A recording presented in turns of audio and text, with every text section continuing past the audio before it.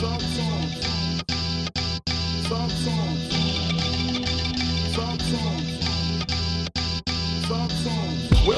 to Call Out Culture Podcast with Alaska, Curly Castro, and Zilla Rock. Bang, bang, bang. Call Out Culture Podcast. We're here. Curly Castro is back off the DL. Yo, Sublime. You know what I mean? He's warming up that left arm to come in, give me some good innings tonight. You know what I mean? Might go 2 2/3. I'm in the bullpen chewing. I'm chewing tobacco and doing meth. Nobody knows. I'm not John Rocker. I'm not coming into the 8th inning. John Nobody Rocker. knows. I'm dating myself when I tell you I was at the, going to Phillies games. Michael Jack Schmidt was playing the shit. That's quite a time. Before we get to our guest, our Steve Carlton pitching. Steve Bedrosian. Steve Bedrosian was pitching that one. Bedrock. Steve Bedrock. We got an avid 80s Phillies fan in Brooklyn. Alaska, what's up? His dumbass was watching Red Sox and they look, man. 80s Red Sox. Sox. I remember back then you watched what was on, and the Yankees used to be on Channel 11. What channel? What was the Mets channel? WPIX. I used to get that down to Philly. I was watching Todd Hundley, Bernard Gilkey, WWR. Yep. Yeah. And I remember back in the day, the Yankees games was heavy. They put them on all the time. All the You time. just said Channel 11. You was watching the Richard Bay show and shit. You know. You were getting home from school and watching the kids play video games, hoping they would call your house. So you'd be like, picks. You know that picks. And we are joined by this dude, long overdue to have him on the show. We have the Grillchi Party CEO, a man of a conglomerate of underground. The Gargon, Don Gargon, the Vanguard, the vinyl masochists. Well, that doesn't even make any sense. Whatever, man. He's the shit. Mark Specs here. What's up, Mark? Finally. Peace. Got him, dude. Mark is the coolest cat, man. His Instagram is like the fucking Smithsonian of underground independent rap for the last 20 years. And then some of the stories which he told us before we pressed record. Mark consistent like the Udonis Haslam. Yeah. Udonis Haslam a rap. He been with the Bride. He taught Wade. You know what I'm saying? Yeah, he's there at Weber. That he's there with Stackhouse. Knows all these guys. This shit is dope. He got the torch from Chris Gatling and ran with it. Man, listen, it's been a long journey. Put it like great. that. It's been incredible, man. So we're very, very grateful to have you on, and we're gonna talk about the main topic tonight is something I tweeted the other day, and I thought it was dope that we can make a show out of it, was about how come some cats, as they get older as MCs, and this can apply to females too. Why is cats of any gender in rap music, how can they literally fall the fuck off of beats, right? This is called what rap, makes you right? Go ahead, sorry. Rap half-life. Right. So why can you go down, like literally downhill on a beat, where some people as they get older, clearly you would think the advantage is I'm going to get more slick and more pockets and all that, right? Get more reps. Before we get to that though, I want to just kick it with Mark for like 10 minutes on the Grillchi Party wave, the story, the evolution. Mark, what just very brief. But also I want to bridge the topic. I want to hear the coolest shit. And Mark, we brought Mark on because you have artists that have longevity, exactly, that have been able to weather storms and reinvent. And so that's why we want you on this episode, because you're seeing it, you're creating, you're seeing it. And look, I'll be honest, I'm an older artist, so this issue is very near and dear to me because I don't want to get dull. I want to stay sharp, and I just wonder why that befalls some cats and not others. And Alaska is the oldest artist, so he wants to know. I'm ready to start doing Johnny Cash covers. I got what? So Mark, break it down, man. Like just the vision behind Grillchi and where it started to where it's at now. If you can give us an overview, I want to know all this stuff.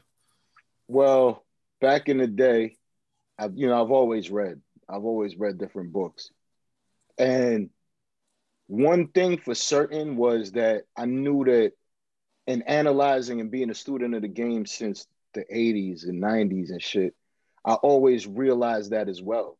whereas you would catch the rough beginnings of an artist. And that I always did the science on that as well, because when I was really becoming like an MC and trying to, you know, emulate who I seen, which was like KRS-One, Big Daddy Kane, Slick Rick, and all that. Right. You always notice that, yo, in that school, everybody was already polished before you got a chance to really see them get there. You know what I'm saying? They was maybe a little rough around the edges, but they was already there. When you heard Chuck D, really, he was there. Like, yes, he sharpened it with Nation of Millions and all that, but he was pretty much there with My Uzi Weighs a Ton. You knew what you was getting. In our age and era, which I consider like, you know, being a direct representative student of, before you get to the late 90s, underground hip hop and all that shit, right? Right. You would notice that when artists was breaking in the early 90s, they wasn't all the way sharp, and you could still see the rawness before they caught they real flow, like when they got in the pocket fully. Like when Biggie started, I give you two examples. Biggie Smalls. From Partying Bullshit to where he was in the middle of Ready to Die, to the end of that album, to where he finally got in pocket on Life After Death. Another artist like that was Buckshot, where you saw him from the beginning of that first album transition towards the end of it. And then he didn't give you a second album, but the singles that you got, I Got You Open and all that shit, was when he was fully in pocket. And what I say by that, when you catch your flow and you get totally comfortable with it, you can sing. You start harmonizing different, and you start really Biggie too. You start being able to play with the words so much that it's like nothing. It just, you can sing your shit.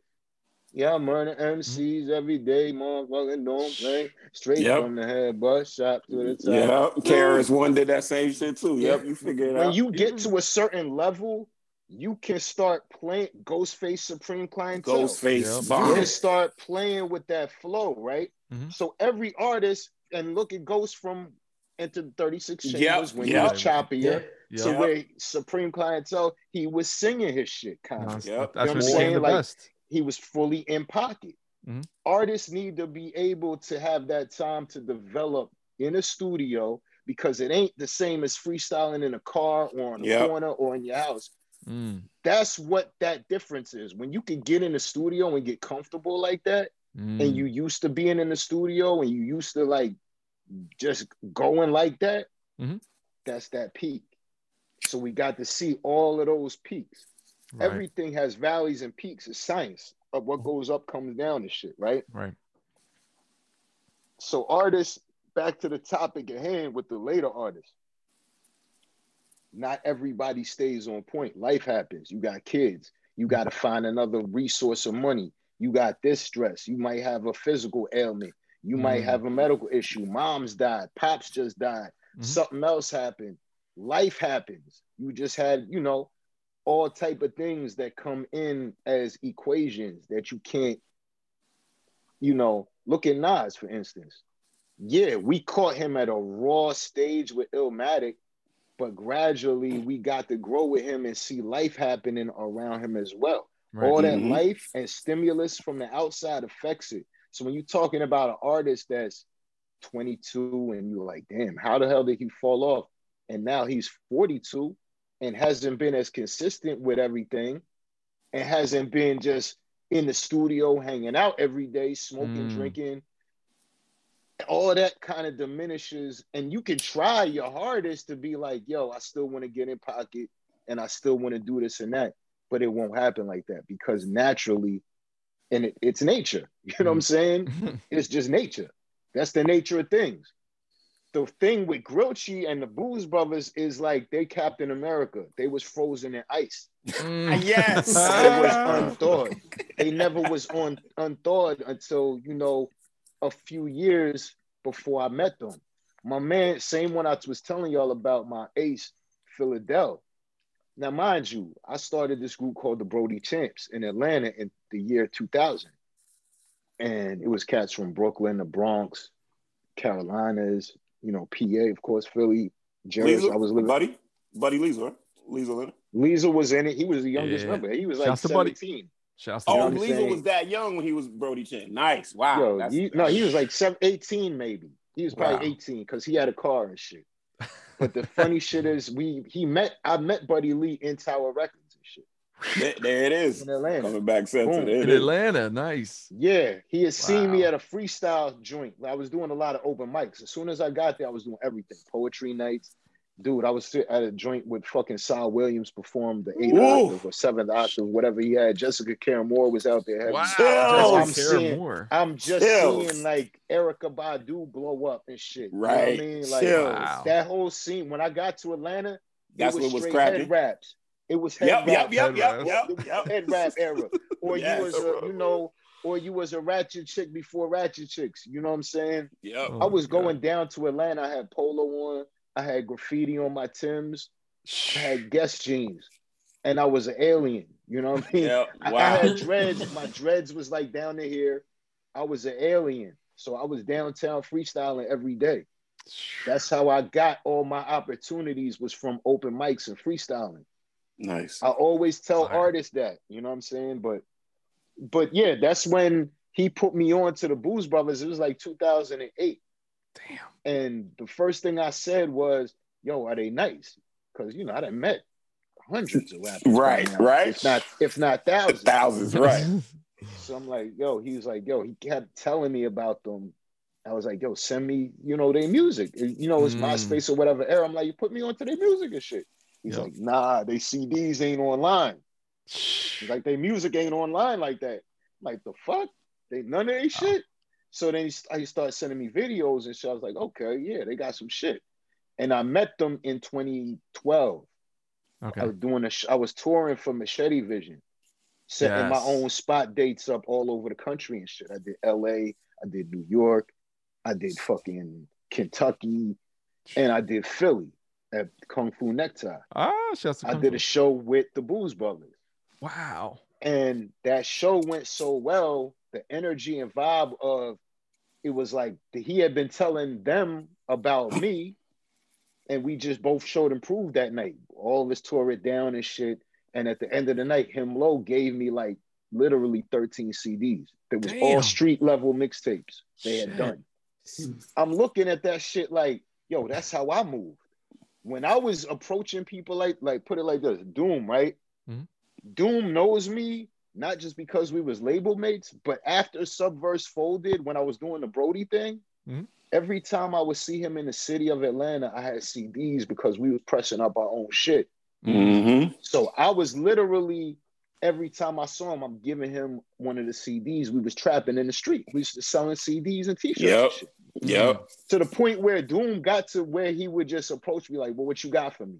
So if you listen to the end of the record I did with Blockhead, Keep Playing, and I named the track Here You Go, that was to Doom.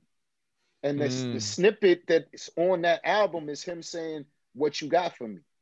Nice. So that's a cookie spoiler right there. If you didn't know, peace to the God. Actually, Doom at the end of that Blockhead record I did Keep Playing, asking me for music. Wow, that's fire, dude. So let me ask you this: you said something earlier that I think is fascinating, and it doesn't. Maybe it applies to Blues Brothers because you said they were under ice, like Steve Rogers, which is the illest shit.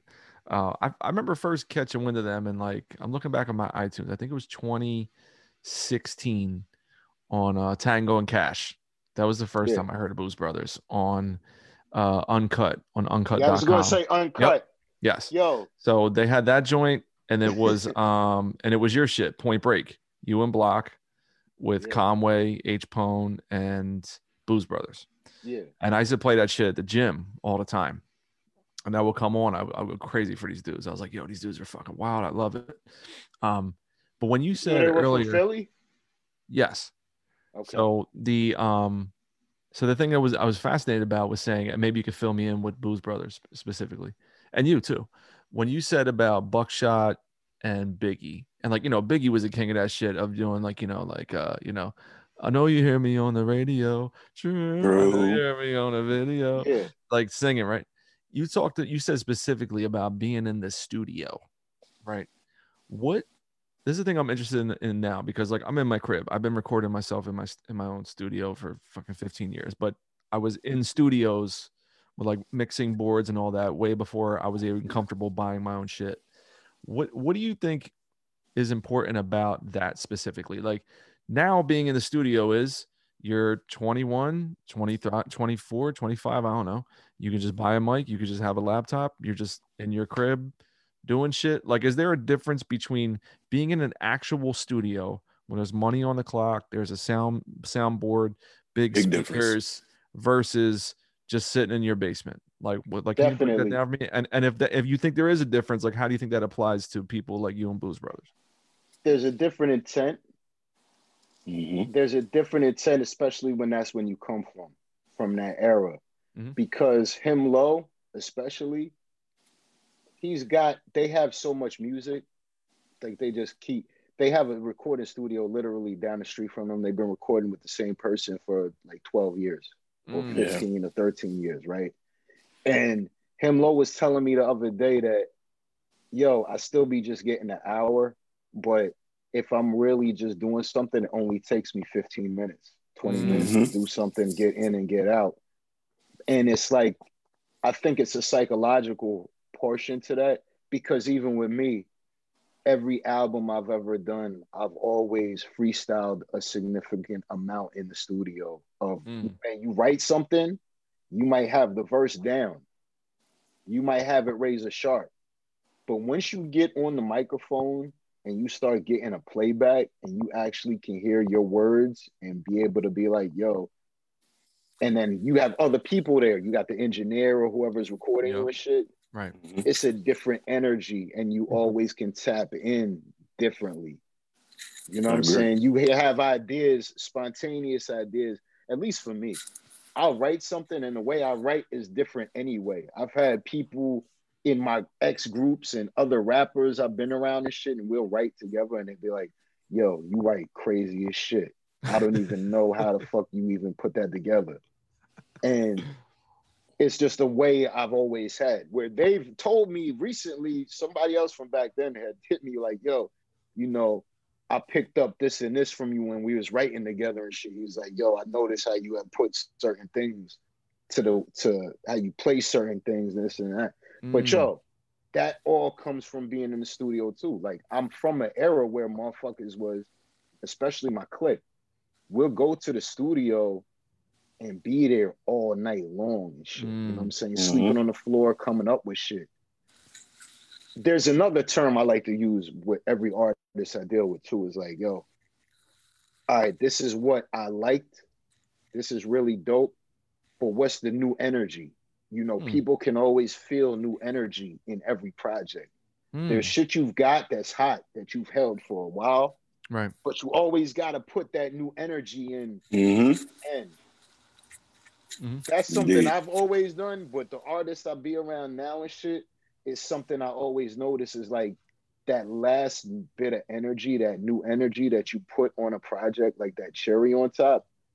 It transcends it, and people can actually tangibly feel that new energy. Yeah, that's dope. It's a weird thing, but from seeing and doing this multiple times, I'm truly seeing that that's real. Like, even the song Blockhead, Point Break, the record was done, album was done. I decided because one day I had seen Westside Gunn on Twitter and shit. It's like 2014, 2015, and he was like really pushing a brand. And I was, you know me, I'm intestinally, I'm like, yo, I'm always supportive of that type of approach to shit. Right. Because I'm honestly, I come from that, yo, we gonna press up 100 CDs, we're gonna press up 50 t-shirts, we're gonna rent a van, we're gonna go to this event here, we're gonna sell it, we're gonna go to Scribble Jam, we're gonna go to Rocksteady, we're gonna go to North Carolina, we're gonna go to Philly, we're gonna, you know what I'm saying? That's what I come from in the early 2000s. Right. So when I seen that approach, I was like, yo, I respect what the fuck they doing over there. Cause that's that from the muscle, from the mud shit. Yo, I seen him one day like, man, y'all better get on my brother Conway, da-da-da-da-da. He nice and he coming up. The price about to go up and shit. Yo, I stepped to them like, yo, I appreciate what y'all doing. I got a track that I just got from Blockhead. I was like, yo, I like Ball. I think he gonna be something in a few. And I A&R'd that move. Wow. I said, yo, I want you on the joint. I got that verse from him back then. Blockhead was like, yo, I'm kind of familiar, but I don't really know who they are and shit. Right. But got that Conway verse, got the Booze Brothers on it, got H. Pony, was like, yo, this gonna be a joint. And fucking XXL magazine picked that shit up. Yep. So I was like, whoa, you know, they were already, by the time it landed, this is before Fly Guy dropped, man. Yeah. I had that feature before Fly Guy dropped. Yeah. So, Nice. and that's another thing I learned from MF motherfucking Doom. Rest in peace, the villain, he'll never die. But the thing is this is another reason I reached out and got Action Bronson when I did on Machete Vision, way early before he blew. Or when it was even close. He was like just grinding, and I respected him and Mayhem's grind. I was like, I was working on an album. I was like, yo, as the A&R in me was like, yo, features, these are two cats I respect. I was cool, both of them at the time, really just building with them and shit. And they got on it, you know what I mean? And it came out fire.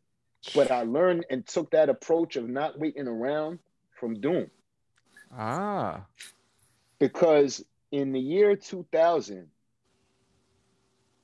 maybe close to when No Dessert and Shoplifter and my single was coming out on Suburbs, I used to talk to him on the phone all the time. Damn. So, yeah, I remember he was around Science of Life, but Just was there. It was a whole collective of us in Atlanta. It wasn't like we were separated from each other. Everybody had each other numbers. I would see him at MJQ or at Yin Yang Cafe with his wife and shit. Wow. And chop it up with him or talk to him on the phone. So one day we building more and more as my record is coming out, because he was like, yo, your single is dope. The Shoplifter joint, we fucked with that. And I was like, yo, you know, ID already gave me a bunch of beats. Just got a bunch of beats from me already. I was like, we just was polishing up. I don't even know if we did No Dessert yet. But no, we did it because it was done. He was telling me that the single was tight because all three of them songs was done right around the same time. Wow. So I was like, yo, you know I'm gonna need something from you on the album. He was like, yo, because he was talking to Just all the time. So he knew my budget. He was like, yo, your budget gonna be around 10K. He's like, yo, as soon as your budget get here, I'm gonna give you beats for like 200 a pop. So I'm looking at that like 200 a pop. Wait, is this Doom? Fuck it. Yeah. Whoa.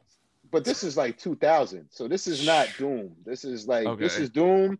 Right. Like Subverse had just put out Operation Doomsday again. Wow. So this ain't Doom. This is Doom like coming up to, yo, Doom was coming up to me in Atlanta after shows because he had did a show at Yin Yang with the bandana and shit. And it ain't really go off like that. Came up to me like, yo, man, I got to do what y'all doing. Because we was tearing shit down at that time. Damn. Seeing how we was tearing the shows down. He was like, yeah, man. I remember one show he did at Yin Yang where people wasn't really feeling it. It was okay and shit. We was feeling it because we knew the album, but most of the people there was just like, whatever. You know what I mean? He's underground dude with a fucking bandana on his face. Who cares? Right. So he telling me 200. I'm looking at him like 200. Now, mind you, I'm kind of had my little trees and shit at the time for everybody. So I'm like, 200? Nigga, I'll give you a quarter pound of shit. Fuck you want? So he was like, shit, that might work. But then we didn't talk again. Why? He moved to Cali and did Mad Villain. The next time I seen Doom, the next time I seen him, he was very hard to get tracked down. Very difficult. Everything changed. He was moving around. You had a mouth full of gold teeth. I had my little Eddie's gold front here. He pointing at my mouth, laughing and shit, like, I see you and shit. Mouth shining. He had that fresh glow because Mad Villain was done. The impact was just hitting.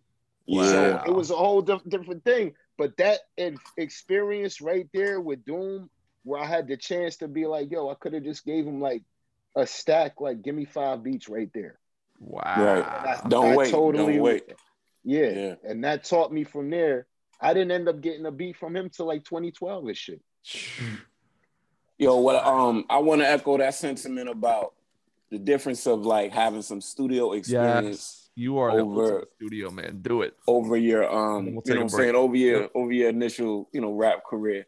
So like even if you start like me personally, I started with the bathroom studio. The man he in his living in his bedroom, and then the mic in the tub. And this is not like myth, ladies and gentlemen. This is really what was good because that was the best acoustics in any house. Yeah. And in the 90s. Built-in reverb. It just works, right? Mm-hmm. Yeah, of course. So I'm going from Gnome Studios to we built a studio in my man's backyard from scratch. And I remember we were doing everything in that built studio. Anybody know if you went to like home, remember they had like those tool sheds that you could build from like scratch. And they give you all the pieces and shit. So we built it to spec where we could call fit in there. We built a booth in there and all that. So that was sufficient, but still on our 2 main songs, we went to this place up in Philly, Big Sky Audio. Ooh. And paid like, I don't know what we paid. My manager paid, but this is like early 2000s, so it could have been a stack each song or something. But that was big because we had like 12 other songs. So we had like 12 songs, mixed and mastered ourselves, but then 2 at Big Sky Audio. Audio. And then also at this time we were consulting with Jazzy Jeff. But we wouldn't do anything at his studio. And this is when I'm feeling you on this fact, but we would go and sit in there with him and talk to him in the studio with the wood panel. Soak up the energy. At Touch of Jazz, Boys to Men are running around in their rooms out in the hallway. Like you saying. Wait, was that the spot on Delaware Ave? Yep, Touch of Jazz. And when you took the elevator, up there? Yeah, I know that spot. You feel that way. Yep. Like I said, we never record anything at a Touch of Jazz, but we would meet and talk to Jazzy Jeff in there. Boys to Men, Wanye be it running back from room A to B, and you just feeling that. So you start realizing, okay, I remember I picked up one skill that I'm never gonna have to rely on the muse on the shoulder. I'm not gonna sit and wait for some verse to come upon me from hither or whatever. If I'm sitting there and Jay-Z need a verse right there, I'm gonna figure out how to write a verse right there, and also it be quality. There was a lot of it was big pride in them days. So you would go home and you really want to work on your shit and chisel your shit, but you still had to have that same ability to come up with something quality on the spot. And the studio, and this is my main point, made you present. You had to be present. You're paying for time. More important people are looking at you. You can make mistakes and they can fix them, but why? Do it right the first time, it sounds the best. So you're present. I never got into the studio to hang out and waste time. I miss some of that. Like I wish I got into D&D with all of that, or even went to West Coast and got just to have that experience. But at the same time, when I got to the studio, it was time to work. It was never time to play. And you would take that with you to your home studio. So I had friends that go way off tangents. I had one engineer, this motherfucker, we talking about Tales on the Dark Side and shit like that. But I always like, hold on. Let's get the work done. Clock me out. And then we can get into all the rigmarole and all that stuff. So I think a studio for a seasoned MC to stay sharp, like we're talking about, it keeps you present. It keeps you there. If you get into a home studio situation, Z, it's cool, but it could be too comfortable. I know cats in their home studio, they don't have a chair. They stand up. They have the standing desk. Right. You want to stay, you know what I'm saying, present. You're home, you can go to your fridge, but you don't want to feel like that. I remember Odyssey saying he kept work hours. He had a studio in his crib, but he kept work hours. He got up. Listen, I recorded in Said G's home studio, right? That's when I got, I left up top, right? Because there was no opportunities in Philadelphia for any rappers and anybody that was trying to do what we were doing at that time. Point blank, period. The roots had to leave to go overseas. Yep. You know what I mean? To get on. Moved in London. There's still no love in Philly. That's partially why I created what I did. But the thing is that when I left and it was funny because I was in a freestyle competition thing, ended up winning it and got hooked up with 321 Records to go. They flew me to New York to work with Shed G, right? He was living in Harlem at the time. So we over there, and mind you, it's one of these Harlem cribs where it's New York to death, where it's just a huge living room, right? Probably about the size of where I'm at right now, and the kitchen, and that's the bathrooms in the kitchen and shit with the shower in there next to, so it's just one room. he had like shit carved in the carpet and all that, right? Like symbols and all that. Oh shit. So, yo, straight up, he was a Wow. vegetarian and all that back then. Doing science, gave me his copy of Behold the Pale Horse and shit. We There go it is. A lot of different science, right? Work it all That's the the time. key right So- there. Yeah. But he had all his MP and equipment right there on the wall and shit. So Mm. even though it wasn't a studio per se, it was still like, yo, I was flown there to do a job. Yes. Right. It Ended up stores that doing vibe. like 3 songs, but I got to live with the cat for like a week to Mm. get them songs done. I'm talking about going with him to play basketball and going around the city, and he having chicks through and going to eat dinner, vegetarian dinners. My first time I ever had like the tofurkey shit and all that. Yeah. Spot in Castro Manhattan. loves that. Castro Know what I loves mean? tofurkey. So it's No, like no. it's a different kind of pride that you gotta have. Like you can't, like I was there to body shit. Like that's Right. how I went in. Like, yo, I want to make sure that you don't just throw this shit away and it ain't wasted. That's the Mhm. thing. Now motherfuckers are going to say anything. You know what I mean? That's why another thing with the Booze Brothers that made me do it, it's a lot of different things. We could be here for a couple hours. Mhm. It's the fact that they're really them, and people are yearning and trying to be that 90s shit that we talking about, that we Yeah. actually come from. Yeah. But they not trying. They're not pretending. This is Right. it, uncut raw. Mm-hmm. It right there. It's been a block of ice. They're not even, him Low don't even give a fuck about social media. He don't want to do no interviews. He don't want to talk to no rappers. He really don't want to collab with anybody. He doesn't care. And that's why I love him. You know what It's I'm amazing. saying? Because I don't really care either. I have to do this shit partially because, you know, my online shit is therapy. I'm a part of that. That wave. I love technology. But at the same time, I tell any artist, if you look at Lord B. Jitsu, people don't even know what the fuck he looks like. Mm-hmm. Mm-hmm. But he's got a diehard cult following for like 8 years and shit. Look at that. You know, I was thinking about Grilchi in a different framework back in 1998. I wrote it down in a black and white notebook, right? Wow. Had my rhyme books, and I was thinking about my first album, and I got this thing called The Annals, where it's just like stories. Because I was smoking a lot of herb back in 98. I was like, damn, man, I want to be able to remember all this shit. So I was talking about chicks I smashed in 91, 92 and shit, and just my people and what different goals and shit I had. But I also was talking about my album, breaking down the track list, what I wanted to call it. It wasn't called that, it was nothing like that. But it was also that I wanted to have a label and what my label objectives were and shit like that. Wow. The characters and names have been changed, but a lot of that shit is still intact right now. Damn. That you're seeing in play day after day right now was written in a notebook in 1998. Damn. Prophecy. Shit. Let's hit Shouts to that, you. let's hit that break, Z. Yeah, let's take a break. Shouts to Mark Speck, Booze Brothers, Grill Cheap Party. We're here at Call Out Culture, Alaska, Curly Castro, me, Zilla Rock. Take a quick break and we'll come back and we're going to talk about why the cats, unlike us, can't fucking rap on beat anymore. It's just sad. All right, we'll be right back. What up, Call Out Culture audience members? New update on my album, Midnight Suns with Chung Wizard. We have sold out of the first print of vinyl. The second variation with the new artwork and the new gray and black splatter wax is available in very limited quantities. We also have the second pressing of the cassette with the new variant artwork, the second pressing of the CD, the new green highlighted artwork, and then the wool hand stitched hats from the good folks at Ebbetsfield Flannels, my favorite retro baseball clothing company for many years because I'm a quasi-boomer. Those are available as well. You buy the hat, you also get the variant CD thrown in as well for free. How you like them out? So go to childwizard.bandcamp.com. Thank you if you've already supported Midnight Suns. It's my biggest record of all time, and I've been at this a long time, so thank you so much. Shablab, Shaboing, Shablam Sadiq. Call out.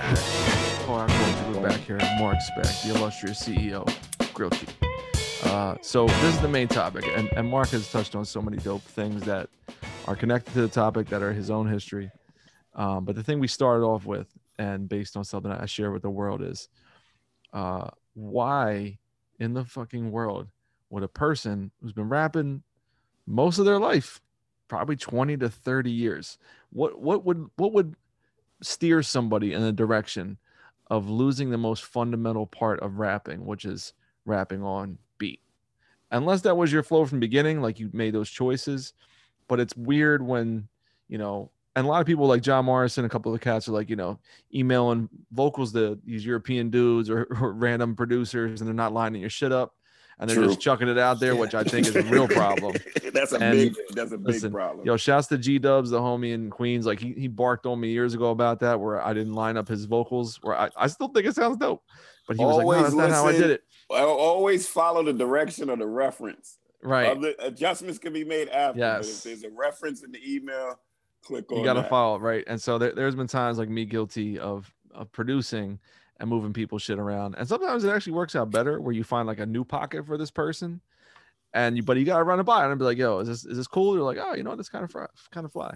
Other people are like, fuck no, stick to the reference only, not a problem. And that's happened to me with producers where I have to check them and be like, hey, before this comes out, you got to fix this. I got to hear it. But that's a different issue, right? Because it can't be every fucking verse I hear from you with someone pasting your shit in. Nah, that's not what we're talking about. That doesn't work. And even if it is, you're just not on quality control for your shit. Period. Right? You're allowing that shit to come out. That's a bigger problem, right? Like, why would you want someone? I mean, I get it. You know, you're getting the bag for. But we're talking fundamentally somebody's. It's like Rap Decay, like I said, Rap Half Life. Everybody probably the name of the show. So some goes down. Like I remember when I heard KRS-One. KRS-One is an interesting case because I felt like, and we're gonna name names. We're not disrespecting anybody. It's just observation. But KRS-One, I felt like he was becoming stubborn with it. So he was getting beats. They were doing different things than even the BDP days. But he's like, no, I'm rapping like this. So I remember KRS-One kind of just being on top of beats. Right. And so you're not necessarily off beat, but you're not doing the dance. You know what I'm saying? And so I just thought it was like, you know, he's stuck in his ways. He's been rapping this way successfully for so many years. Boom, so be it. Right. Then I noticed a cat like Starang Wonder. Where Starang Wonder, So Starang Wonder was a master of swing, right? Wasn't saying too many things too complicated, but he had that swing and the charisma, right? Yes. So his phrasing was a certain way. He could say, you know, he would do a little extra, a little more demonstrative. Nah, he had an ill cadence. Yes. Yes. So then I think it started on Empire Strikes Back. So like when all right, so this is where I noticed it. If you're in a group of more than like two cats, right? You line them up, right? Somebody's first, somebody's the second best, third best, or whatever. And I remember when Empire Strikes, Top Dog was always kind of It was Louisville, Starang, and Top Dog. And Top Dog was always kind of the weakest. Correct. And then I remember in Empire Strikes, he wasn't the weakest. Starang was the weakest. It was like they flipped, the pyramid flipped, and I didn't get it. Because Starang stuff used to seem effortless. You know, the Red Man sample song. Yeah, it just seemed like it was nothing for him. Some cats rapping is just nothing. They wake out at Capadonna. They roll out of bed. They can do an album out of bed. And then I noticed his stuff was more choppy. There was a little difference in his voice. So like Spec, when you brought up thing about medical conditions, I don't know. This is speculation. Something happened. And what I notice is when something happens, it's hard for them to reach back into the ether and get that back. Like Eminem will never flow like underground Eminem. I'm tap dancing. I remember he used to sound like he was white guy tap dancing on stuff. The way he just be in and out. He did. He would be like a horn player. There's a lot of people though that you could say that about. You could say that about people. Say that about Nas. People say that about a lot of people. You know what I'm saying? Right. To where when you heard them was the rawest you heard them. But it's also a lot of things and factors that go into that. Not just that you feel like they declined, it's also your taste changing too. Yeah. Because they're changing. You know what I'm saying? Right. Some people will never understand. I was talking to someone about Operation Doomsday, matter of fact. And they didn't get it And because they weren't around in 99 to feel it how I felt it when we heard that shit in 99, 2000. Right. He was like, yo, I like food better, or I like this other thing better. There's people that'll be like, yo, I like It Was Written better than Illmatic. Right. Small Professor. There's just different people and different tastes and different times that you know, I've got a generation in this shit, which is 20 years. You know what I'm saying? Right. Being directly attached to the culture. So I'm at a position to know what the old heads was talking about when I was a young boy, but still I'm young enough to hear and kind of understand where the young boys are with the way they feel about shit. You know what I'm saying? It's the middle. So being middle-aged, you're able to see kind of both sides to be able to say like, yo, it's really about where this person was in their lives when they caught that particular thing. Right. So Alaska, let me ask you this, dude, because you I fuck with you all the time because you are the oldest person in the history of the show, but you're in your sharpest chamber right now. Like I'm not just saying this because we did a record and it's fucking dope and we sold really well and shouts to everybody that fuck with Cargo Colts. But like, if you were on some broken down old man shit at the park with the fucked up sneakers on and you can't dribble and like, I'm not picking you. Like I wouldn't give you the beats. I would be like, nah, bro, you gotta. But wait, here's the caveat. So somebody like Luda, he's a flow god, right? He's never not gonna be able to flow. He just came in with a flow. Alaska, you're a flow god. You came in with that metronome that you able to lock in. How can you see yourself falling off of that? Like, how would that even occur? I can't do what I used to do though. Like I used to be like fast in patterns and all that shit, and I can't do that shit anymore. Like my jaw doesn't work that way anymore. So if I try to do that, my words are gonna get lost. I don't know if I'll fall off beat, but it's not gonna be as tight and it's not gonna be in the pocket. So I had to slow down. Like it's almost like how Jordan had to develop a mid-range. Right. And it's funny because I had to develop a new skill that I didn't necessarily have before. Because I was just like all forward momentum. And now it's like I could kind of sit back in the pocket and focus on things. Like I don't need, like I used to just be like all syllables, all fucking patterns on top of each other going fast. Right. And I can't do that shit anymore. Like I could still do like patterns and syllables, but it's a much more slowed down and sort of less fatty version of that. But I think kind of what you were saying about Strange falling off. I think a lot of it's also like, and it ties back into what Mark was saying about like you come in an era and your style might not necessarily translate into the next iteration of what's going on, right? Yeah. So your voice might not work with the beats that are fucking hot now. Like, and that could be like a 2 to 3 year change. Yeah. You know, the sonics will switch up and the drum patterns will switch up. But like Strange was perfect in that early beat. Starang? You call this motherfucker Strange? It's Strange. Starang. There's something for everyone, and you just gotta find them people because there's literally something for everybody. Like that's what all I operate off of is there's a particular base for whatever you got. You're just finding them, pinpointing them, and just directing everything towards them, and not really looking to the left or right or worrying about.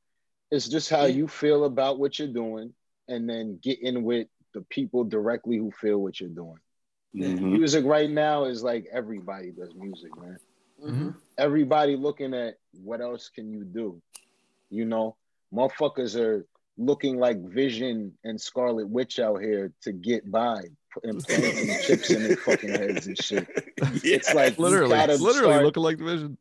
Yeah, you gotta start like, and that's where I'm at with it. Like I'm so just people have been like, yo, when you gonna rhyme again? I'm like, yo, that was me. I've been asking you, man. I've been trying. I see you. You got a verse on the new Him Low. You got a verse on the new Him Low. It's a remix. It's a remix joint. It's unheard. It wasn't on the CD before. It'll be on CD now, and it'll be heard different because Giallo pointed the beat. But you heard the verse a couple years ago. Nice. It was on my last album with Him Low and Rock. It's basically a remix of that song. But Giallo Point, the dope thing about him, when he remixes something, he turns it into a whole different song. Fire. Shouts to Nice. Jello. I mean, like that Blues Brothers Adebisi recut, that's a masterpiece. Number one, namely because he totally reconstructed the album. Yeah, he did. He did. I listened to both. He really, and I Yeah. like both, Mhm. but he really put they're his thing both in there. dope. You know what I'm Yeah. saying? The presentation, the cover is a lot better, but every project we drop has a certain intent like that. You know what I'm saying? Where you're Right. gonna feel it. Like this Clever One shit with Lord B Jitsu, dude. We can't keep that shit in the house right now. See? So The Z, last let me shit, ask you. yeah. Well, hold on, Mark. Z, let me ask you. Yep. I've known you for a while, and Yeah. you've been relevant and stuff. And I've also seen you dabbling in a number of styles. Right. So was that like we're talking about consciously, like just staying present, staying current? Yeah. I mean, like I always like I remember somebody said it to me on Twitter about like my tastes. I think it might have been Joseph. Shouts to Joseph.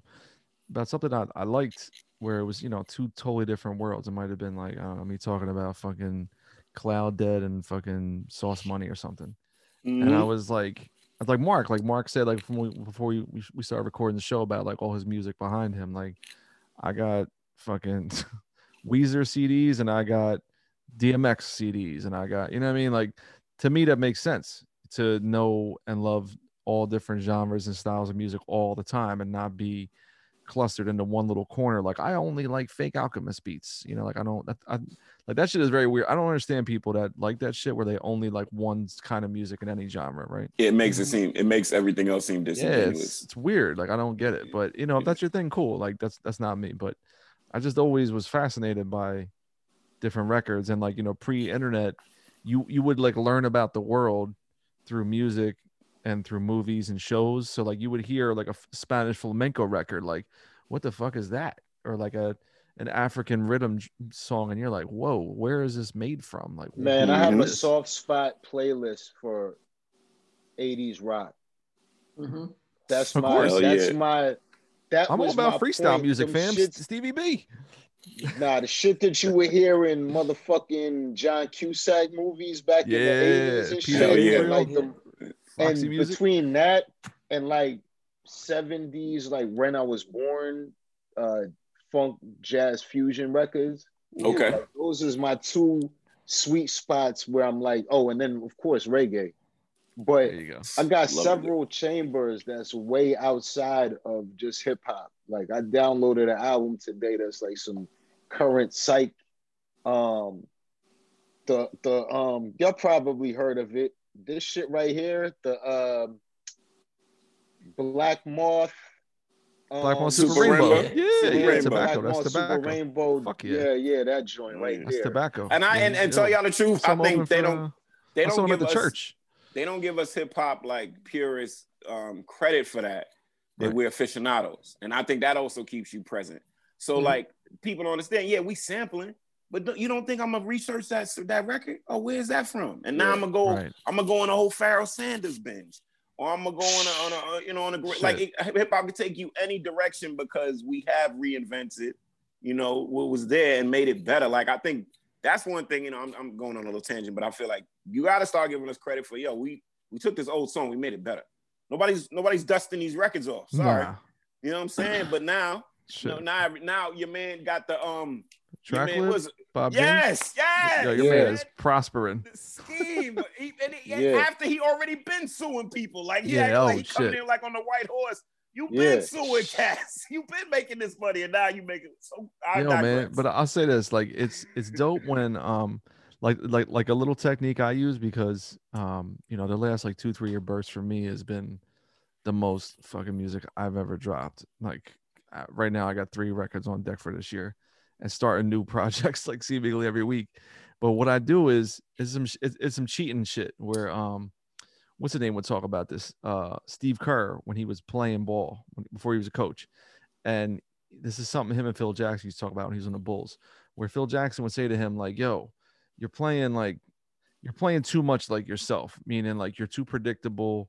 Defenses swallow you up. Like Mhm. everyone knows what the fuck you're gonna do out there. So when you go out the next game, don't play like how Steve Kerr plays. Pick someone you fuck with and play like them. And so he would pick like, I'm gonna play like fucking Dominique Wilkins. I'm gonna play like Ron Harper back in the day. Like he was literally going out there being like, yo, how do these dudes play? Oh, they play like free and improvisational style instead of like standing in one spot. Like he started doing that shit, and it opened up his game to where it was hard to defend him even as a role player. So I started doing that with rappers and shit, and being like, yo, when I do this song, when I do this verse, it's not gonna be me, like how I would approach it. I'd be like, what would PD Crack do?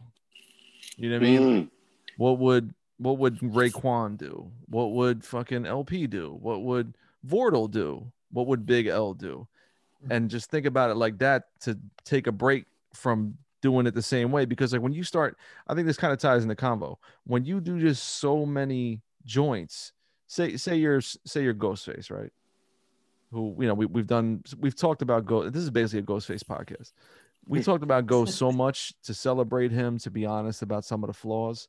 But when he's been motherfucking Ghostface Killer since 1992, 93. That's all he's been. Yep. That's his only job he's ever had, and he's the best. But when he does joints now, especially the last like 10, 12 years, it's like people are like, we want Ghostface Killer. He's like, I will give you Ghostface Killer. When he was doing Supreme, when he was doing Iron Man and Bulletproof, he's like building what Ghostface Killer would mean to people. So he could be singing, he could be telling a story about getting his heart broken, talk about humping the pillow, talk, you know what I mean? Like a lot of that shit. Whereas now it's like, talk about selling coke, talk about punching people in the face, talking about, you know, these 4 touchstone things.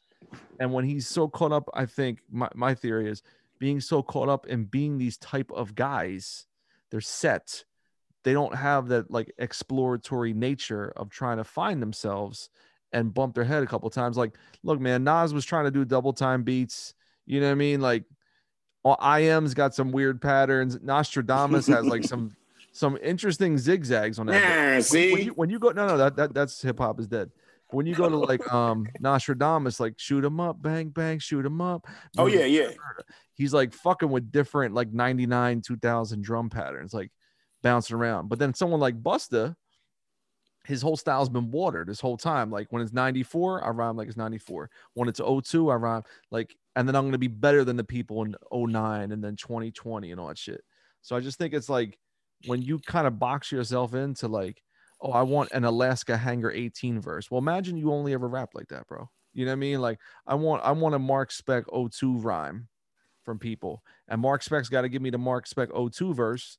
Like you said, to feed your family, your pops is sick. You got to pay for your kids, whatever. You're going to just keep cranking the wheel. And it's like a hamster. You know what I mean? Just keep going on the hamster wheel round and round and round. I mean, there's people that honestly don't know anything about me from past 2002 or 2003. Like they're stuck right there. Or totally. They don't know any of my later shit from past that point, honestly. Like there's tons of people out there like, then there's people that know me from like Machete Vision. There's people who know me from Blockhead shit. But there's still people, mostly, they want to hear shit from 2001 to 2003. Like that's what, that zone right there is what people are really familiar with me from and locked in with me. The rappers I'm talking about, not just the fan people like that, but the rappers and shit. Yeah. They know me from that time period of being around Just and all them. That's where, you know, it's Orbital Mechanics. Yeah, even that's Billy Woods' shit right there. That's how I got to really, really cool with him. Was off of that verse from that song. But the thing is people that was on No Dessert before that. You know what I'm saying? That was equally, that's how I met Despot and all those guys from that No Dessert verse and shit back then. Damn. To the year 2001, you know what I'm saying? So we did rock steady and tore that shit down. I have video of that. New York City, 2001, driving over the bridge, looking at the tower and shit. And they would come down in like a month. Yeah. You know what I'm saying? That rock steady weekend, I got Vordel freestyling out there in Manhattan, wherever that was. And Pier, was it like Pier 16? The Pier, yeah. It's just footage that's golden that I gotta really like put it together one day and be like, yo, this footage is really golden. I think even like Gang Starr was performing in the background that year or some shit. So it's a lot of shit. Now that's why I look at things, man. Like right now, I'm probably the most stress-free I ever been. Even with a lot of shit on my plate with the label. Right. You know, we got 3 releases about to drop. Shit. You could fuck around and grab 2 from Wrecking Crew this year if you want to just get even more stressed out. Dude, he trying to pass off work. We gonna be I'm already in December. I know you are, bro. Yo. Like, I hit you up like last September. You're like 2021 booked. I was like, shit. Yeah, and the thing is, I feel like we're about to put out some of our best shit. That's the best to date across the board. Like, we've put out some fucking heat, and that's another thing that I was telling you about from 1998 is this is a very defined vision I had. Like, I brought the booze. I started with myself with this shit. You know, I was able to prove something tangibly with Machete Vision to get a distribution deal after fucking with Hypnot. Yep. I let Hypnot put out 2 projects just to kind of learn. Everything I've done has been to learn the inner mechanics of what labels do. From fucking with MF Grimm with Day by Day, I learned something that reconfirmed some shit that I had already known about labels. And then I went dolo again, just like, yo, I'm not messing with any labels. Me and No put out Machete Vision. Yep. But they following was already so big and he was already so in tune with selling music independently. He put me on the Bandcamp. Woo. That was 2011.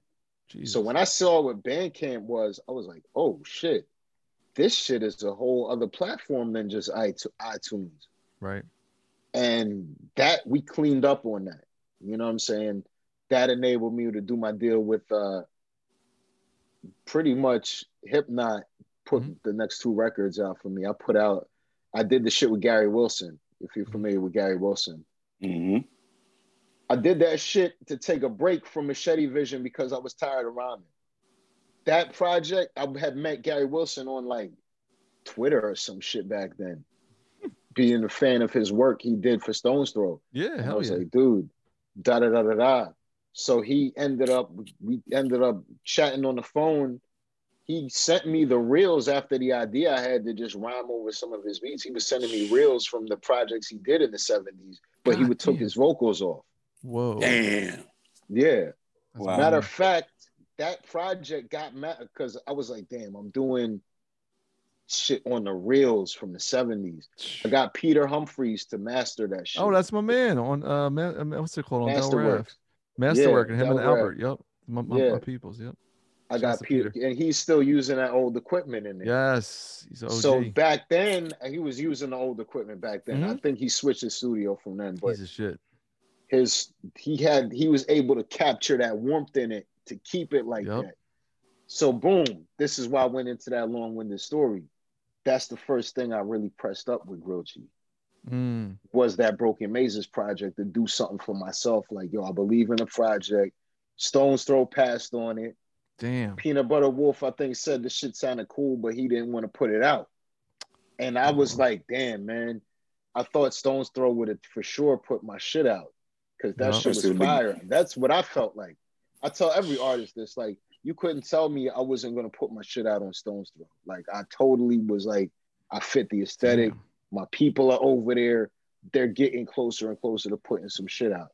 So boom, once they had passed on the shit, because I was on email with Peanut Butter Wolf. Damn.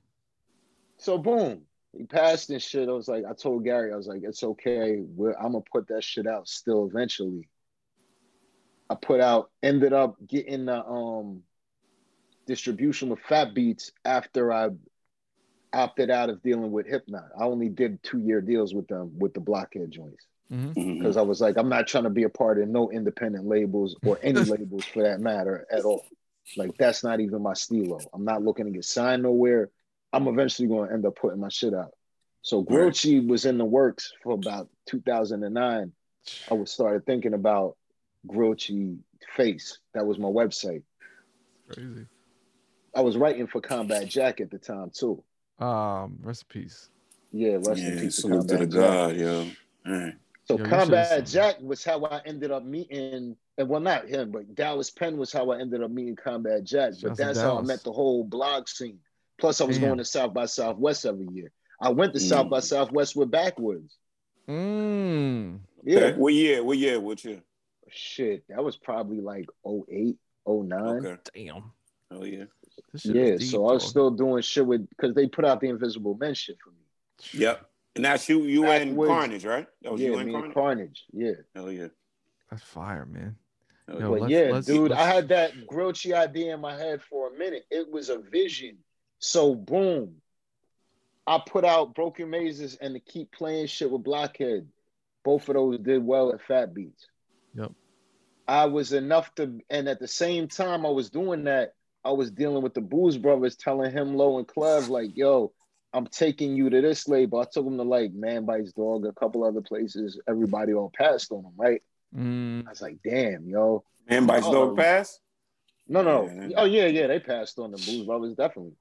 Off top. That was like 2014, though. You know what I mean? They was dealing, they was just dealing with Rock Marcy and whoever Rock was bringing through. Yep. Yeah, no, I was on Man Bites Dog right before they got Rock. I put out. Yeah, my man Double AB was on there. Yeah, Double AB. Dub Vasdale was on there. Matter of fact, I think Copy was the big artist at that time. Copyright. Yeah, Copyright, a couple people, but they had Rock too. So there's a couple of things they was doing. And I was like, yo, take the Booze Brothers. They passed, but a couple people passed. Anyway, I was telling him, Low and Clever, I'm going to get y'all a deal. If I don't get y'all a deal, I'm going to do this Grilchi thing. I'm going to put you on. And I'm going to find a way to get y'all on. Not having no sales history or nothing is always harder. You know what I'm saying? When you deal with distribution. Right. I want to see that. Especially, I was doing good enough to where they were getting more records from me to put in the spots. So on my distribution deal was popping. Like I was moving, my units enough to where Fat Beats was continuing to do business with me. That was like 2016. So by the time I approached them in 2017 with the Booze Brothers, like, yo, I'm officially putting somebody else out other than just myself. They took a slight chance on it. They only took like 50 CDs from me or something. Okay. We ended up doing that like 4 or 5 times, dude. Damn. Yeah. So that showed them, yo, we got to listen to Spec. He might be on to something. Straight up. Yeah. So that gave them the confidence to be like, yo, okay, we going to tap in with you. And I continued on with the Booze Brothers for another like 2 years when I was like, yo, I feel confident enough to offer some diversity. And I was looking in Philly for a young boy. I was like, yo, I know somebody in Philly. I'm going to tap in with them to get some young talent to add to the roster because that's really all we need. Just some young talent to mix in with, you don't want to get complacent. The Booze Brothers was already starting to really do their thing. Right. Every project is growing. Hold on. Fucking headphones. These AirPods and shit. But the Booze Brothers start really inclining every project, and I said it's time to get young talent. So I was talking to Sadu Gold about some shit. This like 2018. But he had already just signed a deal with Nature Sound. So he was like, yo, I just literally signed this deal, but I fuck with everything that we talking about right now. Because he was like, yo, I'm directly down with you. Like he was already in tune. We was like, yo, we're going to work together, but I can't put my shit out because I got this shit album coming with Nature Sounds now. Right. The room so he introduced me. 237 shit. Yep. Yeah. So he ended up introducing me to another artist, and Q3 was the producer. There you go. There you go. So me and Q3 start literally building about this artist project. And the artist was like hanging around PD Crack and doing some different other things. And I was like, yo, this shit is going to be some dope shit. But that project ended up falling through because the artist was not all the way ready to go. So the more I built with Q3, I said, yo, you can actually make instrument. He put me onto his music he had been doing. I was like, oh shit. I want to gear my label towards instrumental projects. Bang. Not just young MC hungry rhymers, but for the future of Grillchi, you'll start seeing way more instrumental projects. There you go. Not really rhyming projects like that. But so he was already on the cusp of that way before he ever met me. So when he came through and we did Death Strike, that shit was moving. People loved that record. It was like, oh shit, this is some entertaining, fly shit, some instrumentation.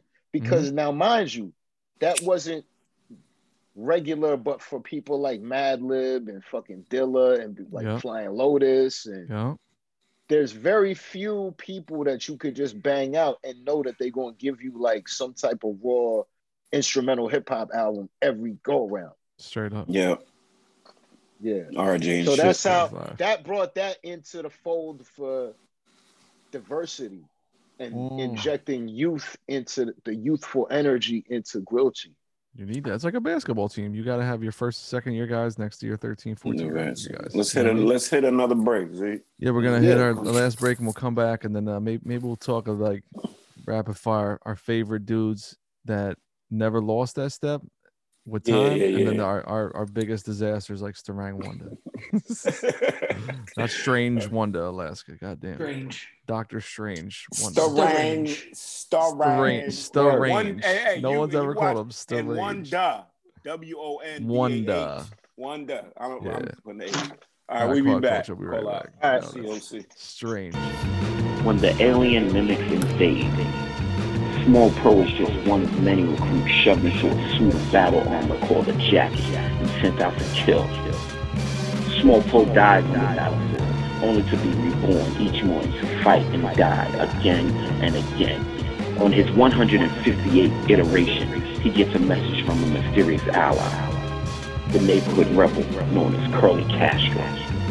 Is he the key to Small Pro's escape or his final death? Blue Edward, y'all. Small Pro, Curly Castro. You know what it is. Wrecking Crew. One. Bang, bang. Co-op Culture, we're back. Final segment. Mark Spec. No, we ain't back. Yo, that's all Patreon. Yo, Patreon subscribers, man. You just heard all this incredible Mark Spec files. Exclusive. Straight from the vaults, man. No one heard But this Alaska, enlighten the listeners. What did you just say? Oh, I just said, because Mark was talking about how he's basically been rhyming for himself for the past 2 decades. Yes. And that's the key to not falling off, rhyming for yourself, making yourself happy, finding the joy in it. Like, I think one of the things that I wanted to bring up earlier, but we went to break, was that a lot of dudes fall because they don't have joy anymore. Like, I think that's like, when you look at Ghost, like, to me, that's the biggest thing that's missing with Ghost. There's no more joy in his rap. Nah. Just work. And from basically Iron Man through, for me, it's Pretty Tony. For some people, it's Fish Scale, but there was joy, and it's just not there anymore. Like, and I'm like, damn, that's like the biggest element that's missing. I think once a rapper loses the joy of the craft, once it becomes just music, it's not there. And a lot of things can interfere with that. Like, it could be life shit. It could be label shit. Label shit's a motherfucker. Or just having like that being your only source of income, being like a rapper where it's like, or even knowing these choices and decisions based off of paying your rent and paying your mortgage. That's going to fuck with you because it's going to make you sort of get out of that zone of just making music for yourself. I don't know because I haven't kept up with Ghost's newest shit. I've been so busy, even with with Grillchi. Like, I literally can't listen to nothing outside. But the last Ghost shit I heard that was really fucking murder was a song he did with Killer Priest for the Wugu when they was doing herb shit. Yeah, I remember that. And that wasn't that long ago. So I don't know, man, because that shit sounded fucking raw as shit to me. There are occasions where he'll give you sprinkles. But that is like the whole album. But he ain't Ray, bro. Ray sounds like he's 30. Right. Yeah, he had a good verse on that of Mike's and Men, the lead, the first song on that. Yeah, he was good Ghost on that, coming off on that. But it's not that like with Ghost is an interesting case because he can still rhyme competent. Like he can rhyme in his sleep. It sounds, but this time, this is more rap by numbers than this is I rap strawberry kiwi. Like, you know what I'm saying? Like when he said, production has to do with that too. His production of late, like a couple of them projects haven't had the production. Oh no, I feel you. I feel you. Yeah. But I also feel like he was way more daring. Like, remember when he used to say, like I used to think he was talking about Pollock because that's what made the most sense to me. He said, a painting ain't supposed to, I'm not going to explain to you what a painting is. It's art. Right. You go and see, you make up for it. And then I would think about Pollock stuff. And everybody's familiar with Pollock. It's like the splash stuff he would do. It's like splashes of certain colors or whatever. And I remember Ghost to me being like a Pollock painting. You got to figure it out on your own. He's not going to give you a manual or a rubric and tell you this word means that. Like the slang is internal. And the slang is so internal. It's not even just New York slang. It's Wu slang, which is slang within a slang. Right. And so if you weren't there, you don't know this person's name, I say. Or if you weren't there, you won't know what a Wooly is or something like that. You know what I'm saying? But I'm still gonna put that all up in there. And I think nowadays, since they're more worldly, but he still can rap. So he just raps now. Whereas like back in the day, it was a little bit more flash. I think of somebody like Vast Air. It's when you bring up the Joy thing. I see him keep trying. He seems like he's trying. Right. And, Vast has that tone. So you think he's having a good time. Right. But I see him not taking a risk that he took on, Cannibal Ox. And I also feel like sometimes that's that gift and the curse. When you make such a great piece early on in your world, right, you might try to chase that piece. Yeah. And that might be the wrong thing. Like, don't try to chase that piece. Just do another piece or a different shaped piece. And I feel like you can be free from that. But if you keep chasing that, you're always going to even let yourself down. And so I feel like there's a lot of factors in what we're talking about with the rap half-life. Yeah. I wonder if there's elements of like, because we've talked about this before too, like when you have your notebooks before your first record, like you got all like your fucking fire verses that you've been working on for like 5 or 6 years. Yes. Boom, ready to go. And you go through your notebook and you don't have anything anymore. And now the pressure's on you to create on the level that people see you at. Do you like suddenly turn into Chuck Knobloch and you get the yips? You can't throw to first base anymore. Straight up. Well, this is another thing we've missed. We've glazed over it, and I've meant to say this too. And this goes back to Grouchy and the lesson I learned in '98 was that what I was reading, the books I was reading, were about recreation, and there is no ability to have consistency and become a constant unless you can adapt to change and recreate. Yep. So you think about it from Doom to Sean Price to anybody who is able to recreate themselves in a different way. Even when Rock Marcy recreated himself. Yeah. Because when Rock came out, it wasn't even nothing like that. To me was still my favorite rock shit. You know what I'm saying? The early to the UM shit. Before that. Like Rock got a verse I heard in 97 that I was like trying to figure out who the fuck this person was for easily 10 years or more. Probably like 2008. And I was asking like Robbie from Uncut and Dark Adams and all these people like, yo, do you know who this person? I would send them a snippet of the joint. I'd be like, yo, do you know who this rapper is right here? Nobody knew who it was. The White Whale. And then he recreated himself, and I was like, yo, I think that's this cat right here. It was the days of you was recording the whatever radio station, Vibes and Vapors or Rhythm and whatever, and late at night you might just fall asleep with that shit recording and get up like, all right, let me see who was catching wreck on this tape. While I was now, Yeah, you know what I mean? It's from that era. So I was listening to this tape in 97 like, yo, who is bored? This shit is nasty. He like collect my thoughts. My mind moves at warp speed. Sometimes I think to myself about greed. Why I smoke so much weed? And indeed, I love my freedom like my unborn seed. Formerly out of your league. I'm born like Sean Connery. Honor me with knowledge. Pure homage, I'm astonishing. Future promising, harnessing notes. Composer, I'll be catching the Holy Ghost over and over until I start sobering up. Shine, you know what I'm saying? Shine thought, he said, I spread Ebola across tracks, computer viruses eating the wax. Send them facts to you verbally, snap your whole vertebrae. My wordplay is exquisite. Electricity. See, I heard this shit in 97, yo. And I was like, this shit right here is amazing.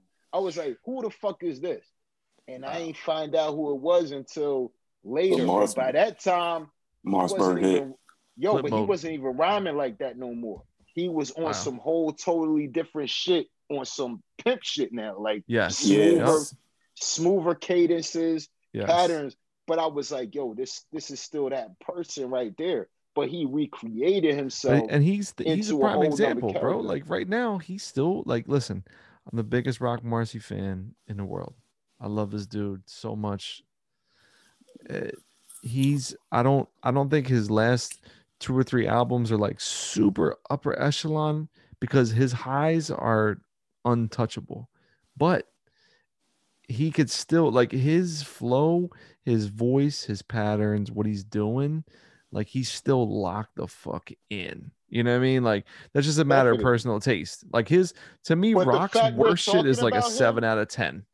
Yeah, worst shit. You gotta realize he came out in 97, bro. Right. And then or Flip Mode is like 99, 2000, 99, 2000. And then he's gone. And then he went on that hiatus like Cameron did between his first album and his third or second album. Right. You know what I mean? Life comes in between certain things. Doom to Zev Love X to Doom. You know, Ruck to Sean Price. Yeah. Yeah. Life comes in, and if you get luck, look at the recreation of Inspector Deck with Czarface. There you go. If you can't recreate yourself, also, this answers our initial question. A lot of those older rappers haven't figured out how to recreate themselves. Right. Yeah. The crazy thing is, like, I remember hearing God Bless the Dead, Guru on the Owners album, right? Mm-hmm. And that was the last official Gang Starr record. And I remember I had just quit my job because I thought I was going to get this other job, and the job fell through. And I had $15 to my name. And I was like, broke as shit. I was like struggling. And the Gang Starr, the Owners album came out. And I was like, yo, I only got $15 anyway. I might as well spend it on something I really want. So I bought the Owners album the day it came out with no money left in my account. Nothing, right? I bought the Owners album. And I sat there because Skills was the first single. Skills is crazy. And then Right Where You Stand was like the street song because Jada was on fire.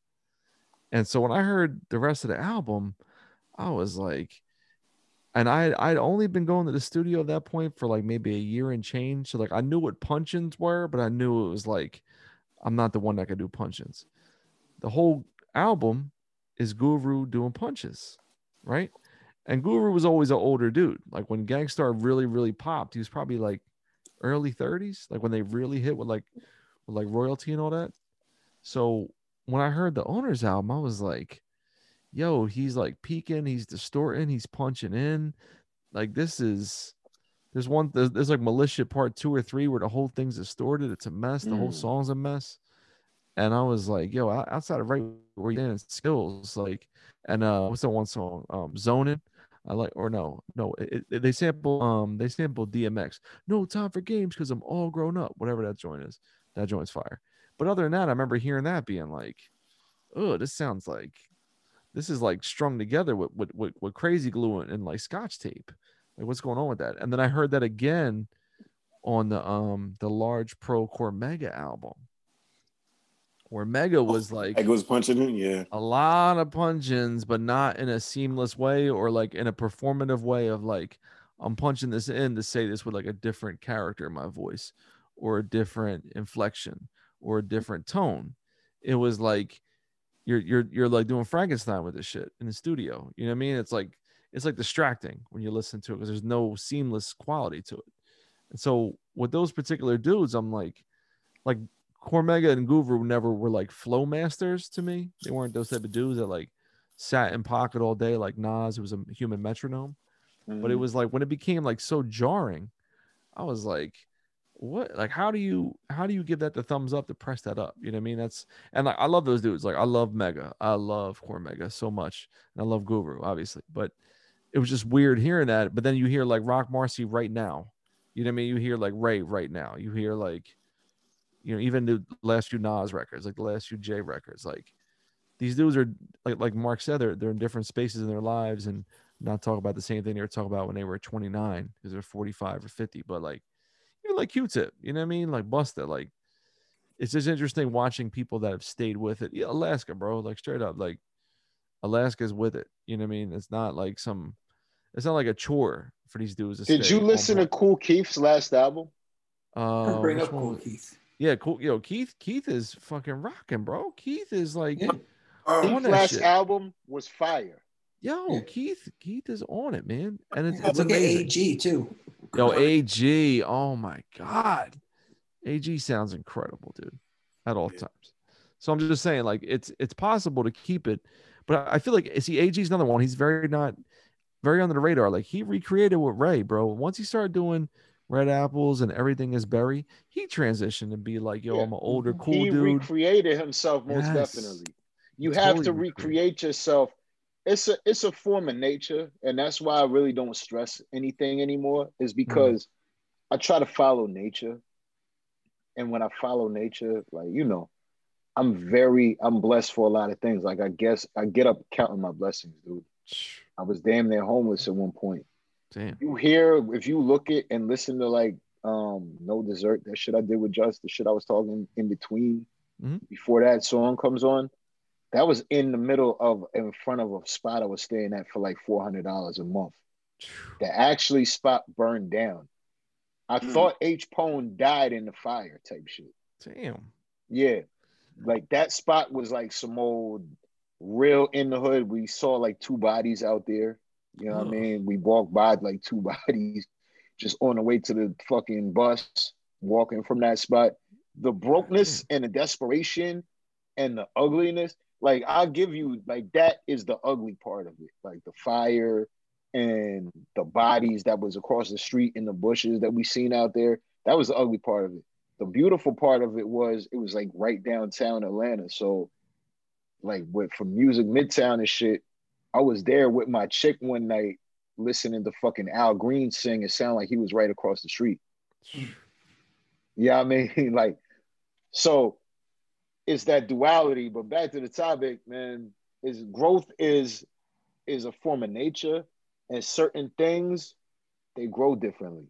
You know, your taste is different, you smell different, you hear things differently.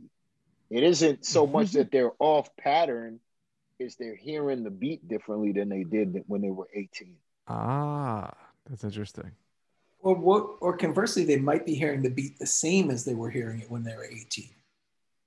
Ooh. And they're not like into the new evolution of who they are. Ooh. Right, You know but then saying? again, Like, a lot of the people we're talking about, they're stuck there, right? They're hearing it and they're like still giving you them from back then, right? Yeah. And it hasn't caught up. But the beats are still more modern, so it's like you're not hearing where things are going to. Like it ain't like the beats are just Grandmaster, you know what I'm saying? DSD back in the day, beatbox. Right. It's still modern beats. Their flows haven't evolved with exactly.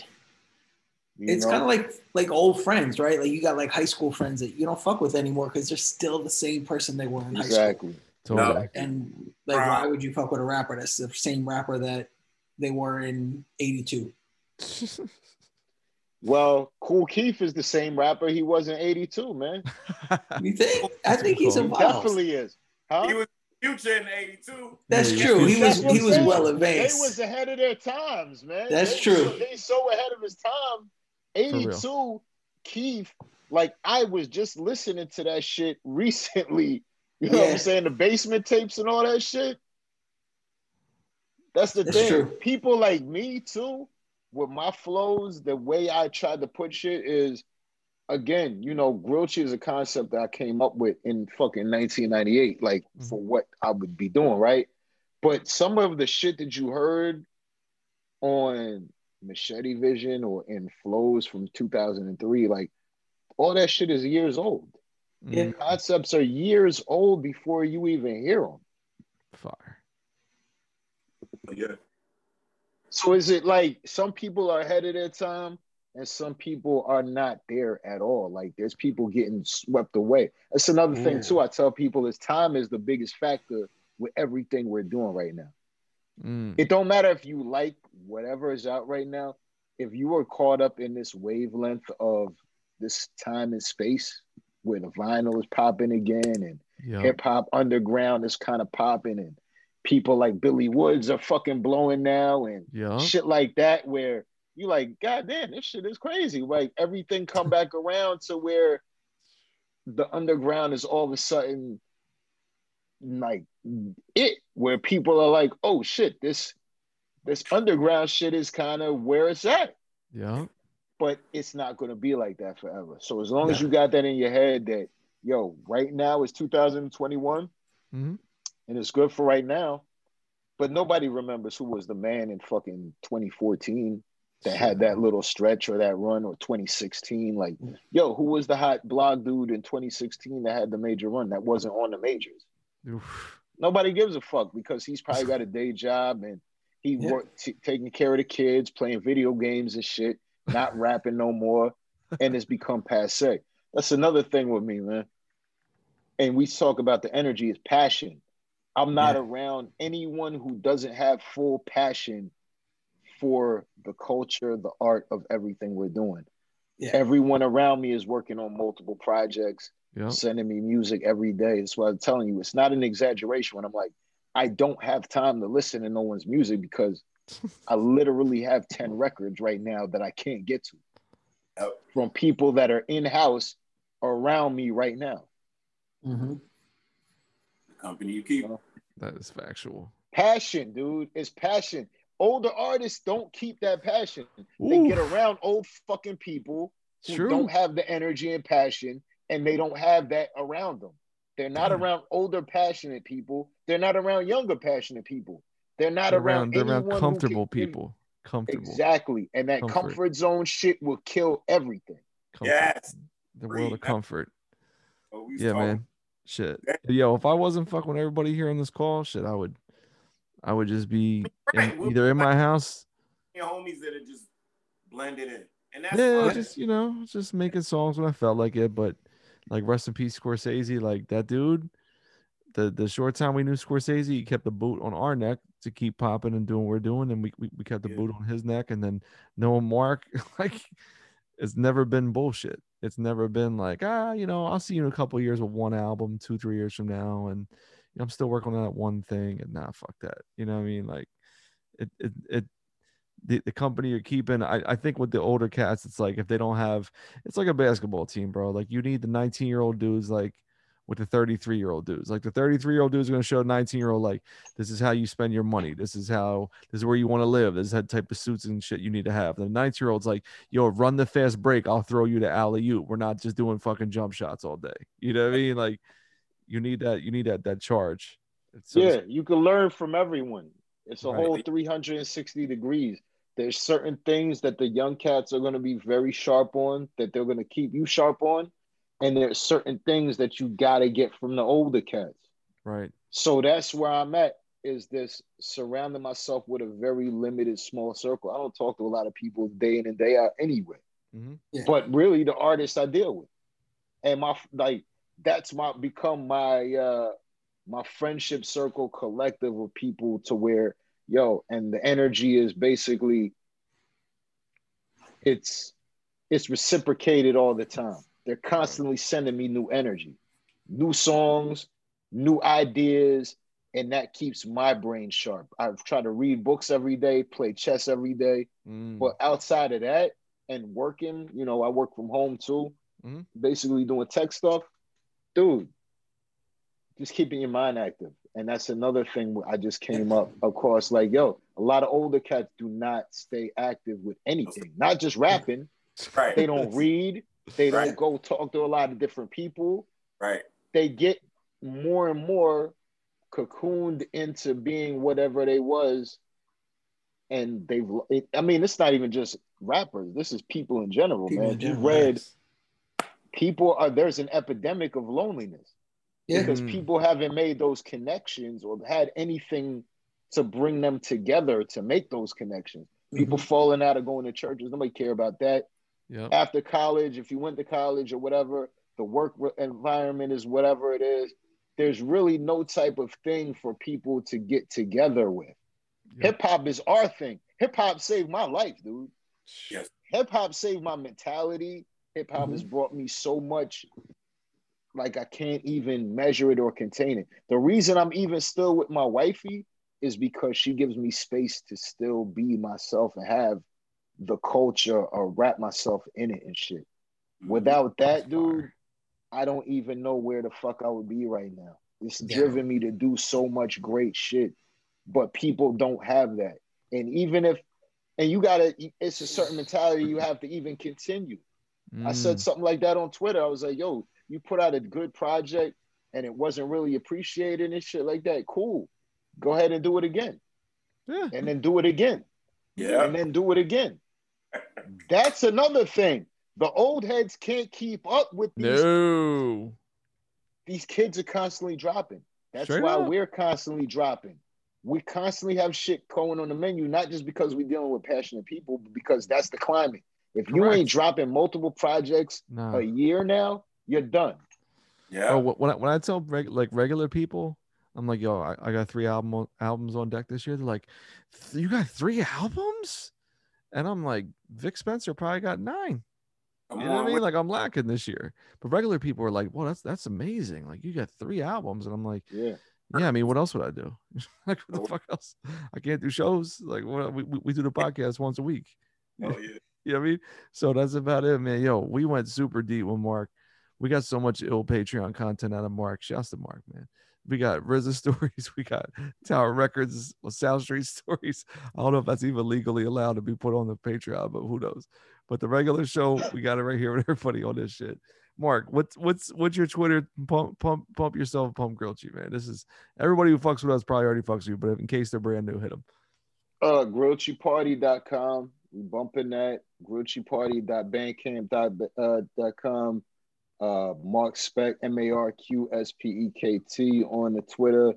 Please don't follow me on Instagram. I'm not even over there. But Grilled Cheese Party, GRILCHY Party is the Instagram. Follow that one. I'm giving a lot of different lessons, curating on that page because it's honestly ground up people that follow and support the movement, you know, financially as well. We've been very blessed with a base of people who ain't complaining. They love the collections, like literally collectors now, which is a dream come true for me, which was to have something or create something that people tangibly collect and put a real value on. So that's another blessing. Shout out to Ron Puma. Puma for that. Yo, Puma is invaluable. Man, the whole team. Ron Puma is an invaluable part of the creations and just getting us right. And you can't get anything done without a team, man. And I tell people that I used to think I could do it really by myself with this shit. But the game ain't really about a lot of people building. If you're like, yo, I'm building a pyramid or I'm building a house, and you got shovels and you got a little jackhammer, you got some equipment and shit. Very few people are the equipment, man. They're not going to grab the equipment. They're going to wait to watch the house getting built, and they're going to watch the house get built more and more, but they ain't going to grab a shovel. And when that shit start looking like a house and you start getting the pool together and all that, everybody going to be starting to wheel their grill up in front of your house and shit, talking about, yo, I got beach chairs and shit. But the serious thing is that we literally built a fucking pyramid out the dirt, out the sand. You guys did. And it's still being built every second that we're talking right now. I got orders coming through right now. I got 3 projects. Like, to me, dealing with 2, that King Kong or Cocaine, which was Him Low and Q3. And that Beat Jitsu project was a lot. Dude, I got Him Low and Jalo Point. You gonna make me kill your ass. That's coming very soon. We got actually that Rock Marcy verse. I wanted to get Rock on some shit right when Marsburg dropped. I wanted him to be on Machete Vision. Yeah. But I got voted down on that. Shit. But I ended up getting that verse from him in 2017. I put it on a record which was At War with the Shadows. Yep. Billy Woods, just a fire. good friend of mine, was on that, a couple people. But that record was only meant for one thing: to test the pressing plant. That record was a test for me. That wasn't I never did CDs or really promoted that. That record was a test for the vinyl. Once I saw what the capabilities were, that's when I immediately started doing the Blues Brothers vinyl and everything else that you see going on now. That record was a test. Yep. So that's why I was able to take that verse and that song and give it to Giallo like, yo, now we can use it. I got a video coming for that too. Fire. We got an animated video coming for that very soon. Capadonna spaz the fuck out on there on the album. Yo, Yes. Kappa spaz. Yo, he's got the best necklace ever. He's got a Mario Brothers necklace, and that shit is like 18 inches on all sides. Capadonna, man, he's one of Legend. those. Yo, he's a legendary cat, and people sleep on Kappa. Nah, not on this show. We did a Capadonna episode. We never sleep on Cap. Man, listen, Kappa had the best verses on a lot of them songs. Winter Wars is the best Wu verse of all time. Winter Wars is the best. The entire Wu-Tang Clan, Winter Wars. I can't.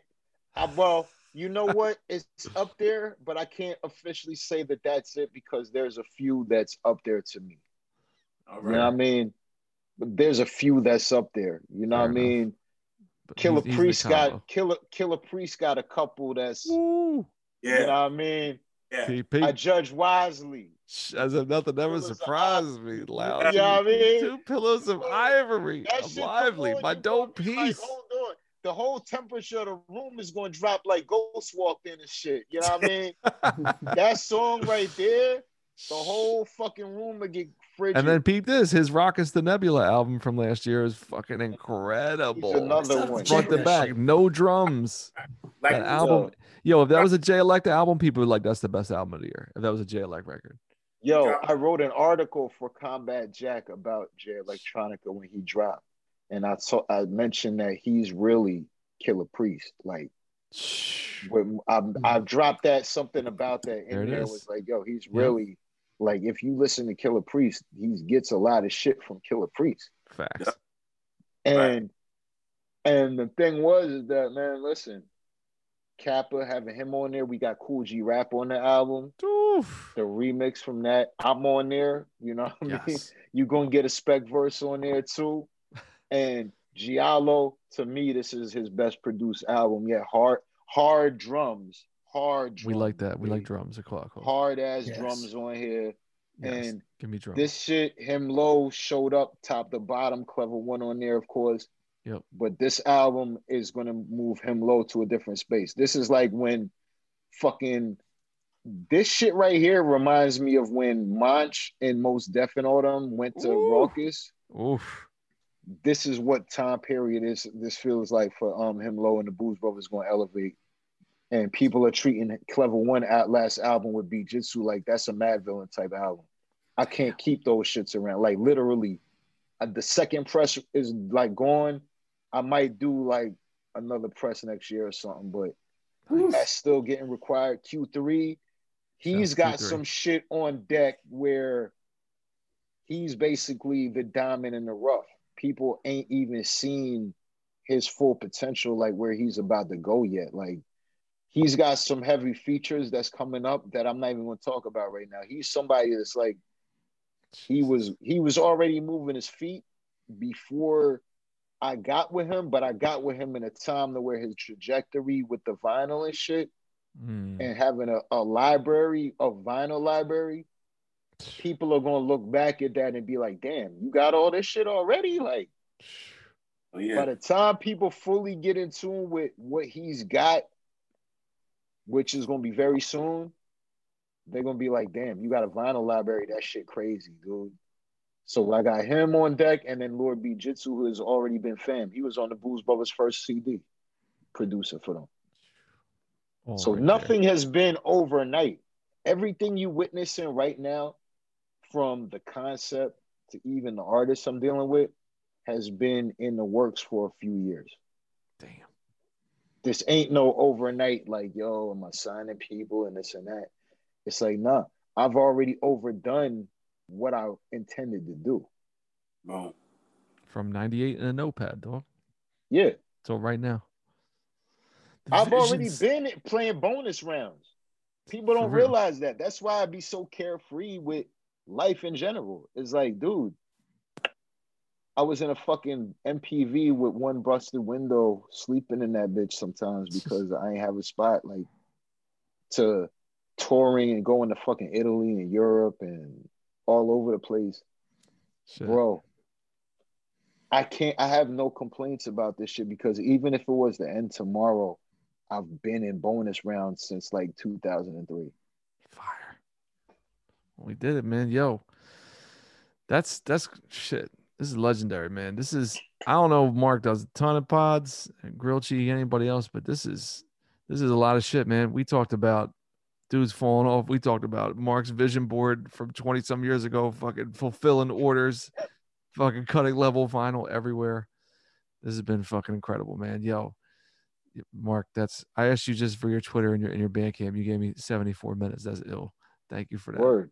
Yo, if you've never heard of Mark Specker Grilled Cheese Party before that, I don't know how you're not fucking clicking on all their shit, copping it up. So I don't do interviews. That's why specifically. This is what it is, man. See, I can tell you don't give interviews, man. I know that. You're bottled up. You know, you're playing chess in the cut. Thank you, Mark. Yeah, man, we needed that. I appreciate y'all, man. I'm gonna go inside and pop some popcorn and put my feet up and shit. Yeah, All right, Mark. yeah, man. All right, peace, y'all. Thanks, guys. Take care, man. We'll talk to you, everybody. Peace. Peace. Talk to him.